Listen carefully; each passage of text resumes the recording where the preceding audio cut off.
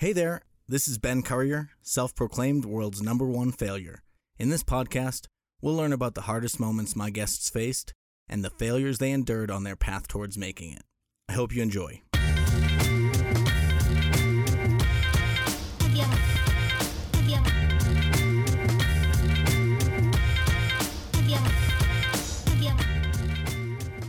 Hey there, and welcome to this week's episode of the Failure Guy podcast. This is Ben Currier. I'm here with Ian Price Murphy. Hey there, Ian. Hey, how are you? Good. How are you doing? Good. Can you give the listeners a little bit of background info about you? I mean, I know what I've dredged up online, but you can give them a little bit of insight as to what makes you tick and what kind of things you're doing these days. Dredged up. Yes. Well, I am the founder and the co-owner of Moxie Bookkeeping and Coaching, which is a virtual firm based out of New York City, although I myself live in Northern California. So very cool. Yeah, we just help what I think of as right-brained entrepreneurs with the money stuff, because we know that there's both people who don't really have time, but there's also people who have deep levels of shame and terror around money. Yes. And I'm familiar with that feeling and conquered that feeling. And so that's kind of my happy place, is helping people move past that. Well, that sounds like a useful and important skill. Do you want to tell us how you got there? What was what did you start out in? I imagine you didn't start out in coaching. No. So I started out with a liberal arts degree, that had zero marketable skills. And I have a theater background, and my father is a jazz musician, and my mother worked for herself as a doctor. My sister's a filmmaker. So we have a very creative family. We have a lot of, artists, dancers, freelancers, massage therapists. Again, California. That just tells you everything you need to know. So, growing up, my mom was actually in medical school. So we grew up without a ton of cash, but, she was going to Stanford. So we were surrounded by money. Yeah. Which I think kind of started me off on the wrong foot, because I didn't really understand why so many had so much and we didn't. And more importantly, I think just sort of classic middle class family values is it's not polite to talk about it.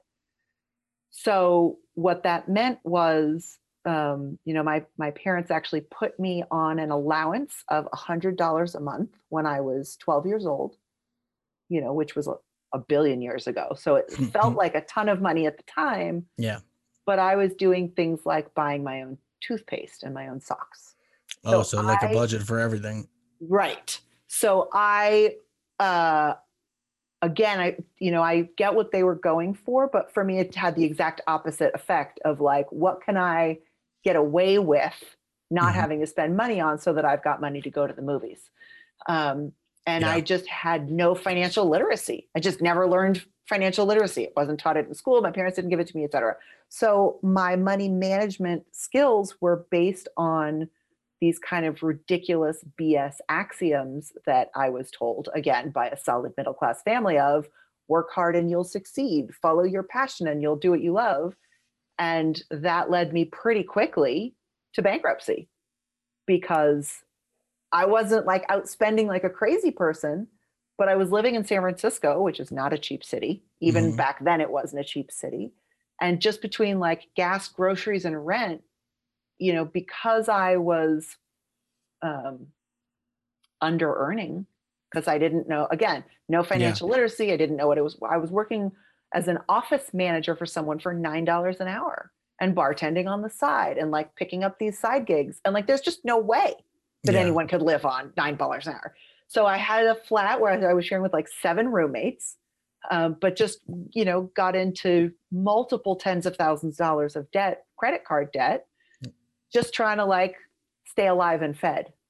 Yeah, no, I know that game. I did a lot in college. Whenever there's car repairs or whatever, it certainly went on the credit card.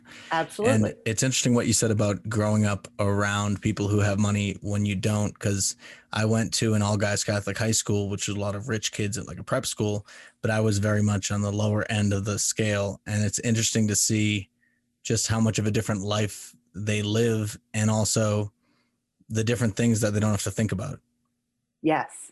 Right. Poverty is exhausting. Like that's one of the things that I think if you don't know, you don't know how expensive it is to be poor and how exhausting it is to be poor. It's a full-time job just trying to like figure it out, right? What can you do and all of the calculations and all of that stuff. And so yeah, so I was very independent very early on by design. My parents wanted it that way.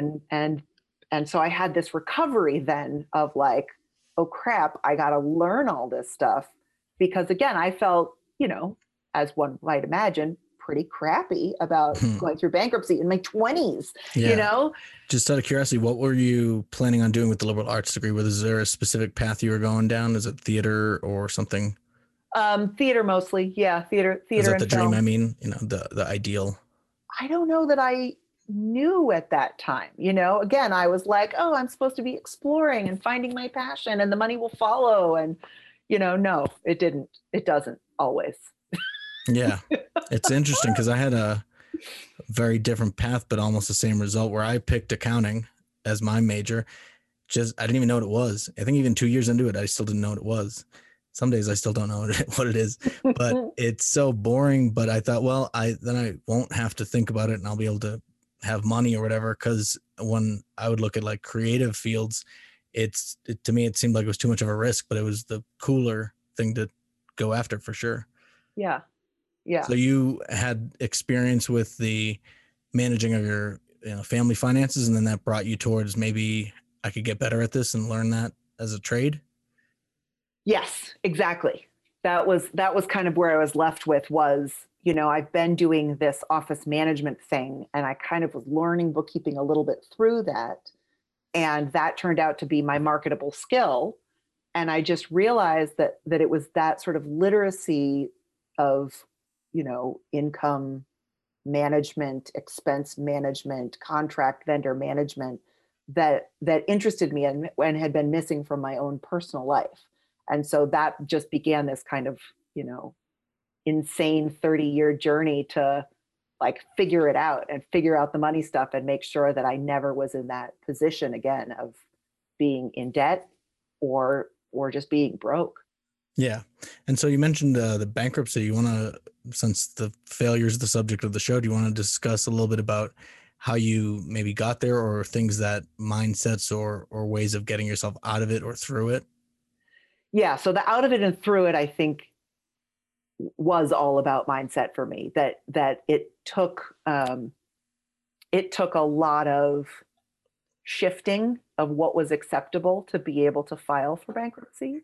And a lot of that was just doing the calculation that given the insane percentage rates that I was paying, that credit cards are somehow allowed to charge, that I could spend the rest of my life paying that off, like literally the rest of my life, and maybe still not finish the principal because the interest was so insane. And that was when it just became clear to me, either I'm going to be a slave to my debt forever, or I can take this out. Yeah, you can either protect your ego or give into what makes sense.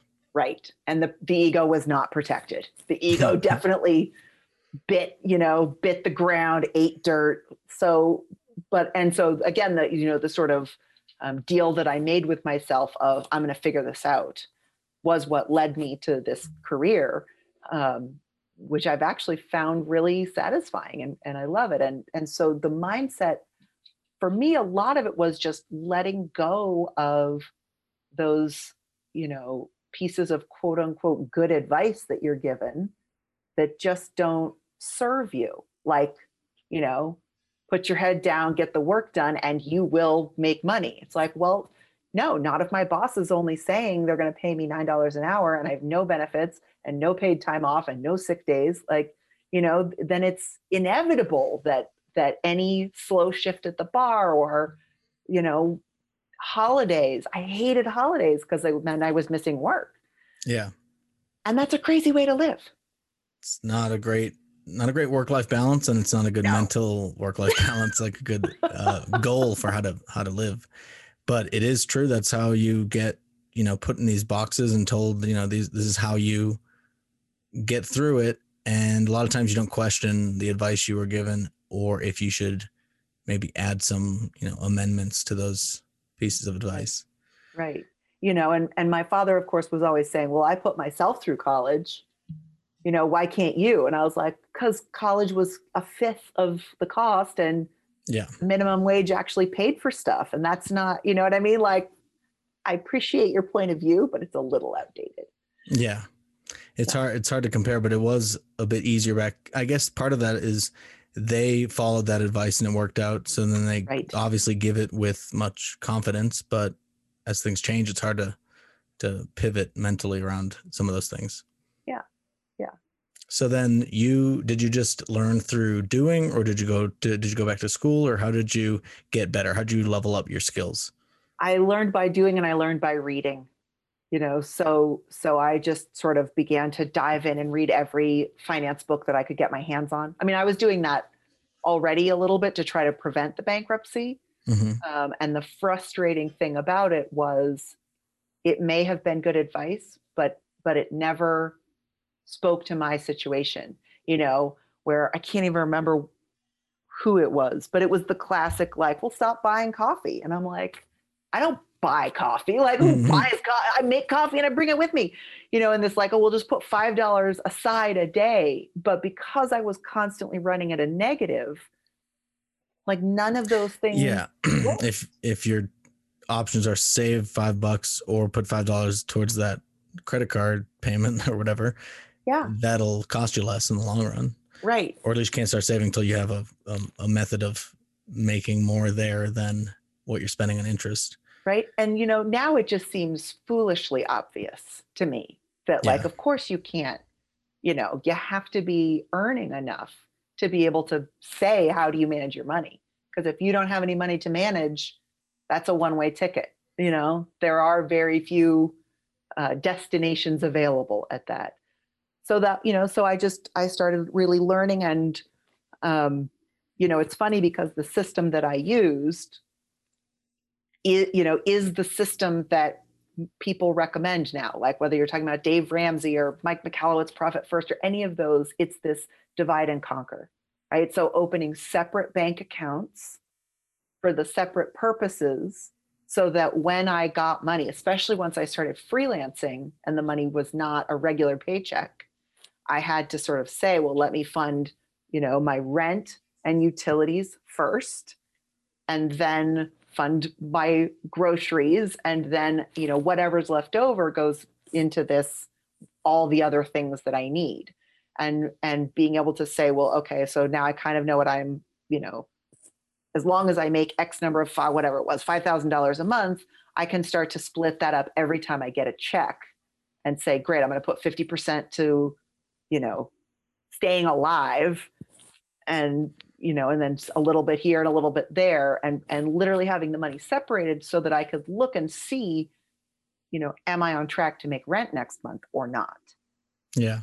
So by having by sort of dividing up each check that I got in by percentage, so that I would say 50% of my check would go towards, rent, utilities, et cetera, the sort of monthly recurring expense accounts. And then another portion of each check would go into the monthly essentials, groceries, et cetera, phone bill, whatever, the variable stuff. And then the last account was for kind of whatever I wanted it to be, as well as some savings. I could look at the bank balance and literally just by glancing at the bank balance, know, am I on track to be able to pay rent next month or not? And that's the system that we've sort of brought over into small business cash management as well, to say, divide up your income based on these percentages to make sure that you're setting aside money for yourself and for profit and for taxes. And then what's left over becomes a natural budget for your expenses. Yeah, that's pretty interesting, because a lot of companies get into the problem of projecting things, but not necessarily projecting the cash flows and the cash impact. So going cash first seems like it'd be an interesting way of making sure that that's all taken care of. Yeah. And it's, again, if we're talking about projections, very few of my creatives love to do projections. And most of the time, a budget is out of date as soon as it's done. that Yeah. it's just, it's a wild guess. And, the way that most people work with their bookkeepers, us included, is after we reconcile, we give you the reports, but those are now, at least 2 weeks behind, sometimes months behind, depending on how long it takes you to get your bookkeeper information. And so it doesn't help to drive by looking in the rearview mirror. You have to be having something that's telling you what's ahead. Yeah. And I've also known personally, so I started in accounting, but I do more like FP&A and financial modeling and forward looking projections. Yes. And so I know from experience that just because something's in an Excel model and looks fancy, that a lot of times you'll put too much confidence in what it says without thinking through whether or not it's realistic. And a lot of times people get too caught up in a lot of that planning and budgeting and reforecasting and doing all that stuff when they might be able to use that time more effectively and look at, different components of similar metrics. Exactly. So that's pretty cool. And so when did you decide to go from working, doing bookkeeping to start teaching and training others how to, level up their businesses? Some of it was client need. Some of it was, again, I sort of mastered the art of putting little numbers in little boxes for people, but I could see that it didn't answer their questions. And the more I tried to sort of make it work, let's customize the chart of accounts. Let's make sure that we're populating the reports by inputting information in a way that it comes out so that the questions that you have are answered. The more I realized that I was sort of just really sort of overworking that one muscle without strengthening the other parts of the business that also needed help around, how do I think about cash? Or I want to hire an assistant. Can I afford to do that? And those sorts of questions that aren't really technically bookkeeping questions. They're more, sort of CFO questions. And I don't like, not being able to serve my clients. I don't like not having those answers. And I certainly don't like not knowing that stuff for myself. So as I transitioned from a freelancer to a business owner, hiring a first employee who's still with us more than 10 years later, which is great. I then also had those same questions. And so that just led me to continue to dig deeper, go wider. I ended up certifying in QuickBooks and then later certifying in Xero and then getting certified as a business coach. But, none of that really satisfied me, mostly because I feel like business coaches in general have an area of expertise. And most business coaches, people are really their area of expertise, whether it's sort of helping draw the answers out of a business owner or, marketing, sales, relationships. And I am, to my core, a numbers girl. So I just really wanted to talk about like metrics and stuff, which did not excite a lot of them. And so it wasn't until I sort of came across the Profit First methodology that I felt like this is the kind of consulting advising that I really love doing. That sounds really cool. And so as you got started transitioning, from working for other people to working for yourself, was there any specific, most expensive lesson that you learned, or maybe a big revelation you got from doing something the wrong way, transitioning to owning a business for the first time, I imagine? It was the first time I owned a business. Yes. Undercharging, just undercharging. I think this is typical of most employees, that we as employees have no idea how expensive it is to run a business. And so one of the reasons I struck out on my own was I had been working for a different bookkeeping firm and just felt like I wasn't getting enough value out of them, not enough support, not enough of the kinds of clients that I really liked working with. And they were taking a huge chunk of the invoice, and I thought, well, I can do what they're doing better. And so rather than charging the rate that they were charging, I charged like 15% more than they were paying me. And that felt like a great raise. And then I started to realize, oh, Mm. right, there's also insurance that comes around once a year and workman's comp and, bad hires and, clients that disappear without paying. And so all of those things that, in trying to be fair with my prices and stay accessible, it took me several years to figure out how much do I need to charge in order to really be a healthy and sustainable business. And Yeah. then let me pursue the clients that are totally comfortable paying that.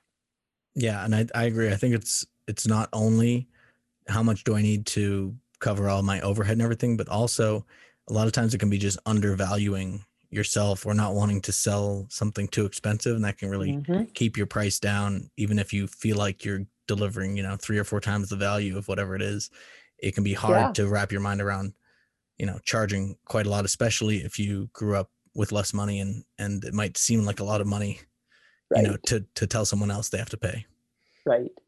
And so I actually, there's very little positive I have to say about Intuit as a corporation.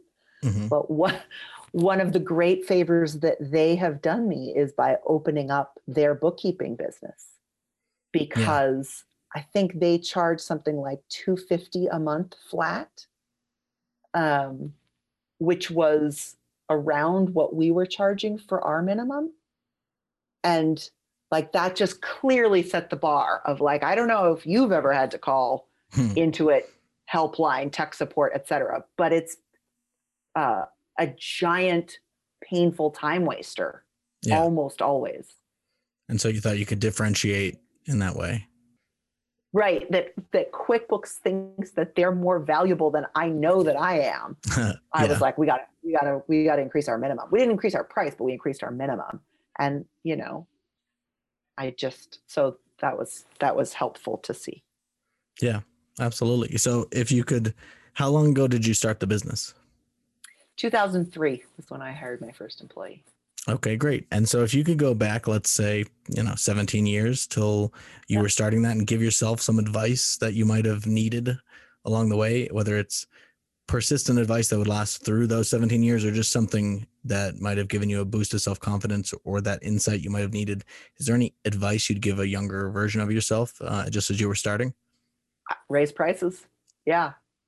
Don't undervalue. And it's hard to say don't undervalue yourself because I didn't think that I was undervaluing myself, but my prices should have been higher. I should have been charging market rate Yeah. instead of something less.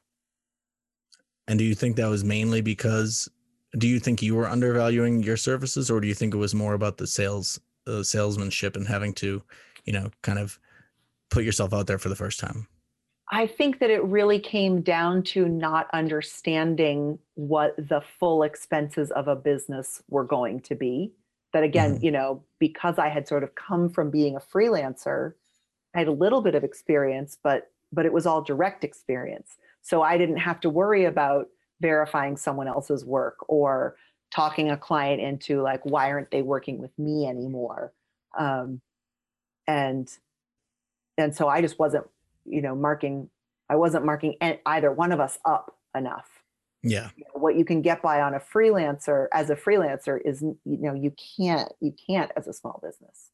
So I couldn't do her cost plus 15% the way that I'd been doing myself, which I shouldn't have been doing anyways, and then I finally sort of heard that like, oh yeah, you should be charging like 2 to 2.5 what your labor costs are. And I was like, wow, yeah, I definitely don't do that.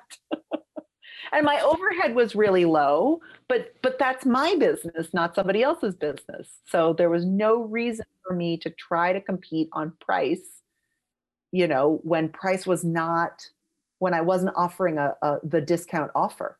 Yeah. And I think people, if they are struggling with the same issue, I think one thing that can help, especially even if you're already setting your price, if you've already set it, or if you're going to, I think making sure that if you feel like you need to come down on price, just to increase what you're offering and increase the value of it rather than decrease your price. Absolutely. Because it's not that hard to at least either add value to it or show your value differently and market it that way. Yeah. And so one of the things that I still caution myself against is what I call the sample size of one. So if one person says, oh, that's too much, that's not enough to make me reconsider my prices. Yeah. If 40 people say it's too much and they're 40 people that I really wanted to work with, then maybe my pricing doesn't fit my ideal client. But I've never had that happen. Yeah. Well, so I'm going to do something a little bit different now. We're going to switch subjects. I'm going to go ahead and give you a get out of fail free card, and you're going to be able to use that to pursue right now for us any career or hobby or interests that you have that you've not pursued because you might think failure is too much of an option or a component of it. Is there something that you would pursue and want to seek out more if failure wasn't an option? If I knew that failure wasn't an option, I would totally sing. Yeah. What kind of singing do you think? This is going to sound hilarious, but I would want to be able to sing like Bruce Dickinson of Iron Maiden. Like I remember hearing him when I was a kid. My dad would listen to that music and I would be like, I can't sing. That guy can sing. But someone who's just like got an operatic power voice. Yeah. And so you'd like be in a big rock band in I guess stadiums so. performing for people? Nice. Or That'd at be least cool. to have the voice to be able to do that. Whether or not I chose the stadium life is a different question. Yeah. So in reality, though, you'd say you don't have a great singing voice. Is that Oh what it is? no. Oh goodness, no. Yeah. No. And it's scary too, obviously, getting up in front of people and performing something that's not necessarily informative or anything. It's all creative. So there's a lot of more judgment of you. Yeah. Yeah. But that sounds like a good answer. I like that. And so going back to, reality, what is the next thing that you hope to fail at that you're actually going to pursue? And hopefully you don't fail, but that's how you I'm learn. actually mid-fail in a good way. We're moving our teaching to online groups. That's been one of the things that we've done during the pandemic, is to shift a little bit and take our one-to-one teaching and make it a little bit more accessible for people that can't afford to work with us one-on-one. And we've so far only really offered it to people that were already clients of ours, because we needed to be sure that we weren't working with people that had messy books. Mm-hmm. But we are actually starting to open up a course that I call Abundantly Clear, which is the theory through the first profit distribution of cash flow management for creative business owners and people who don't think of themselves as good with numbers. That sounds like a really good course. Yeah. I feel like a lot of people hesitate because they're scared of math or numbers, or just think it's too much. But if you, just add a little bit to your knowledge here and there and kind of increase the tools in your toolbox, it's not like quite as daunting. True. Yeah. I talk a lot about, again, I already failed for you with the bankruptcy thing, so you don't have to feel ashamed around me. And whatever kind of bad money management you have, like, unless you've had 5 bankruptcies, you got nothing on me. So, but I also talk a lot about, learning the money stuff is a lot like learning to drive a car. And I don't know how many of us recall that feeling of getting behind a wheel for the first time. I learned to drive in my dad's 1973 yellow Volkswagen Bug, so stick shift. Wow. And like the first time I sat back there when I was in the driver's seat, I just remember having this feeling of like, I'm going to push the wrong button and everybody's going to die. Like everybody in the car, everybody around the car, everybody down the street. Like I'm just going to cause death and destruction because I'm in this giant 2-ton, well, not a Bug, maybe not 2-ton on a Bug, but a giant metal machine, right? But with a little bit of practice and guidance, very quickly, probably within 6 months, I'm flying down the highway with the window down and the radio cranked. And it's the same thing with any skill, right? Bookkeeping is not rocket science. It's really pretty easy. Most of it is extraordinarily easy. And so just getting used to the tool, like, whether you're using QuickBooks or Wave or Xero or any of the softwares, Mhm. Getting used to that tool and realizing you can make an entry and it's not going to blow everything up. Pretty soon, it becomes something that's easy and sometimes even fun. Well, that's a really good way of looking at it. And I think a lot of people need to hear that in order to kind of demystify some of that, because a lot of times it can seem too overwhelming and too daunting. But like you're saying, most of it, for the most part, is just simple math. It's not like it's complicated math. You don't need to know a ton of calculus or anything like that. It's a lot of it's just learning the logic of businesses and how money flows, but it's not too complicated to learn. Yeah, it's not even math anymore because the program does that for you. Yeah, that's true. I mean, you need to know conceptually how the math works in order to just make sure it looks like everything's coming out right. But yeah, a lot of yeah, or at least I'm doing a lot of Excel spreadsheets. I know if you're just in a system, for the most part, you can trust what's coming out of it. But yeah, I was thinking more to set up, some functions and stuff. You at least want to know how things work. But you're right. Every day we're doing less and less, yep. in these programs, or at least which is wonderful, right? Because it means people have more and more capacity to take care of the data entry for themselves rather than me sitting next to them and saying, okay, what's this one? Okay, what's this one? Yeah. And then I can, yeah. Sorry, let's you spend more time on the strategy and the more fun Absolutely. stuff rather than making sure everything's coming out of the system right. Mm-hmm. Well, that sounds really cool. So you said you're going to be doing this Abundantly Clear thing, which is an online course, interactive course. Is that what you're saying? Yep. And then what else are you guys doing these days? Where can people go ahead and find you if they wanted to find some of the stuff you're working on? Oh, you can dredge us up all over the internet. So, my website is probably the most direct way to find us, which is www.moxiebookkeeping.com, MOXIEBOOKKEEPING.com. But we're on LinkedIn, we're on Facebook, we're on Instagram. We may even be on Twitter at this point. We have a Facebook group called Profit First for Creatives. So people that just want to dip their toe into it and find out more about it before committing, anyone is welcome. You don't have to actually be in the creative field. Yeah. That sounds awesome. That's how you get me. I'll make sure to put all that in the show notes. And thank you so much for coming on and being vulnerable and sharing, some of your past experiences and just in giving us a little bit of insight into how to think about money better so that we don't fear it, but view it as a manageable kind of a question or problem. My pleasure. Thanks for having me. Thanks for joining me on the Failure Guy podcast. If you enjoyed it, feel free to tell somebody. And don't forget, always try to fail it till you nail it. Till next time.